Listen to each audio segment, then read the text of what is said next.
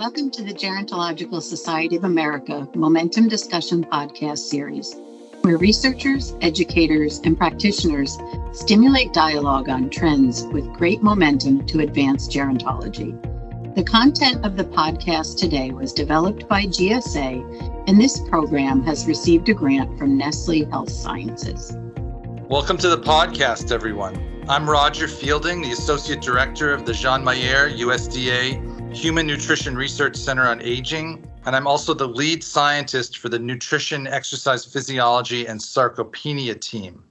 I'm excited to be your host for this series of podcasts that are based on GSA's What's Hot publication, Cellular Nutrition and its Influence on Age-Associated Cellular Decline. Researchers have identified several molecular pathways at the cellular level, including defects in mitochondrial function, which appear to influence both aging and age-related chronic disease. These cellular changes associated with aging are cumulatively referred to as age-associated cellular decline, or AACD. Identifying AACD risk factors and intervening with cellular nutrients early in the aging process before major mobility disabilities and disease-driven limitations emerge could really help improve overall healthy aging. Today, we will explore how to apply what is currently known about AACD to the care of patients and older adults in clinical practice. To discuss this with me, I'm so pleased to introduce Dr. Nathan Labrasser, who's a professor and co-chair of research in the Department of Physical Medicine and Rehabilitation. Nathan is also the scientific director of the Office of Translation to Practice, the co-director of the Paul Glenn Center for the Biology of Aging Research, and plays a leadership role in the Kogod Center on Aging at Mayo Clinic in Rochester, Minnesota. Welcome, Nathan. Thanks, Roger. Great to be here and take part in this exciting discussion.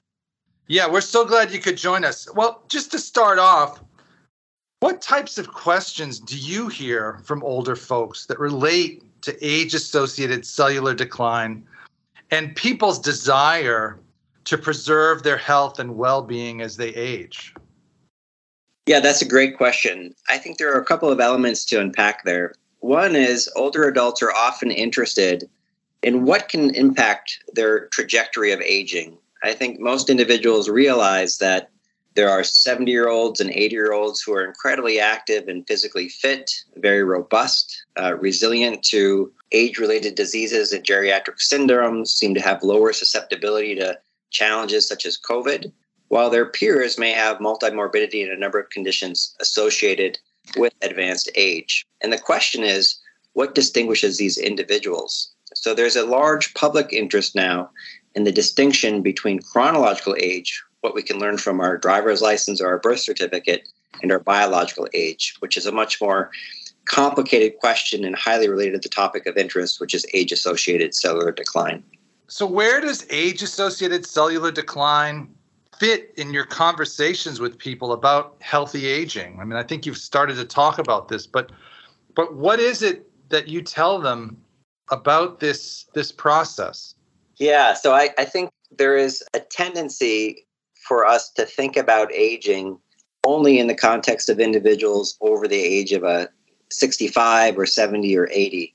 But the truth is, age-associated cellular decline probably starts before conception, or if not at the time of conception. So we really think of aging as a lifelong process. And throughout the life course, there are a number of things that can determine the health and function of our cells. And when we think about aging, we specifically think about different forms of damage that our cells accumulate over time and our ability to repair that damage. So when we think about age-related diseases, we now link them to really the accumulation of this damage over time. And it's really a story about what determines our trajectory. Is it just genes, environment? Is it behaviors? Is it nutritional activities? Is it sleep habits? The answer is really yes to all of those things, but we're really quite interested in getting a better understanding of what influences the rate of damage accumulation. Yeah, I think we'll get to some of those interventions in a minute, but I just want to ask a very specific question. If I really want to know about this and I go in to see my doctor, is there a test I can ask the doctor to do? Well, that's a great question. At a cellular level, we're getting there, and we can kind of dig into that a lot more. But as you know, right, simple parameters of physical health and function, cardiac health and function, metabolic health and function, immune health and function are highly reflective, I think, of our biological age. So on the physical side, your team has profound expertise in measuring things like strength and physical function, our mobility, gait speed. On the metabolic side, it might be a glucose tolerance test or insulin sensitivity.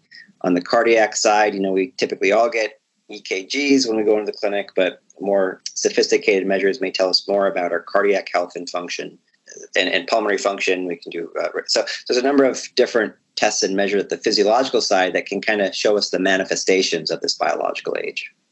That's excellent. So in one of the previous podcasts, we talked a little bit about diet and sort of things like extremes of diet, like caloric restriction. But is it true that just like your mother told you, if you eat more fruits and vegetables or adopt healthy eating patterns, is that going to improve some of these markers of aging? So I think there are a couple elements there. We know for sure that nutrient excess is really pouring fuel on the aging fire, if you will, that nutrient excess and obesity accelerate the biology of aging without question. We also know that healthy nutrition patterns have a profound preventative effect on the accumulation of age-related damage. And we're learning a lot more about how to not only leverage that knowledge for prevention of aging-related diseases and geriatric syndromes, but how can we apply that in later life to delay that progression or, in fact, even reverse it? It's good stuff. Are there any specific nutrients that I should start thinking about taking, or we're not there yet? I don't think we're there yet. I do think that we're learning a lot about different parameters of what is in the diet, the timing of the diet, a lot of interest now in different dietary interventions ranging from the timing of day that we eat and how long we should fast after that. And I do think we're gaining insights in how those nutritional patterns may really optimize regeneration and rejuvenation of damaged tissues and organs and cells. I think this is really remarkably important when you think about the idea that maybe 60+% of older adults are either overweight or obese. This point you had mentioned about overnutrition. I think it's not, from a public health standpoint, it's not a small problem, right? That's right.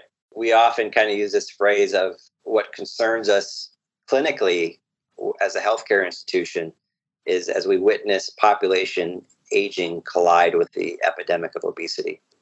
It is scary to think about the number of overweight and obese youth and what their trajectory of aging is actually going to be and how that's going to impact both healthcare and just the population. So more to learn on that, I think. Obviously something near and dear to both of our hearts, what about exercise in all this?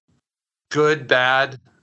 We're really in this era now of we've developed a reasonable understanding of this age-associated cellular decline.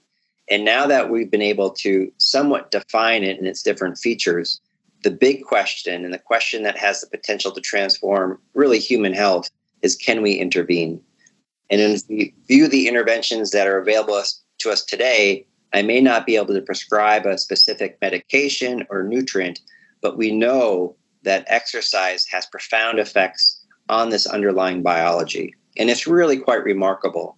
Exercise has the capacity to protect against damage to our DNA or the instruction manuals in our cells.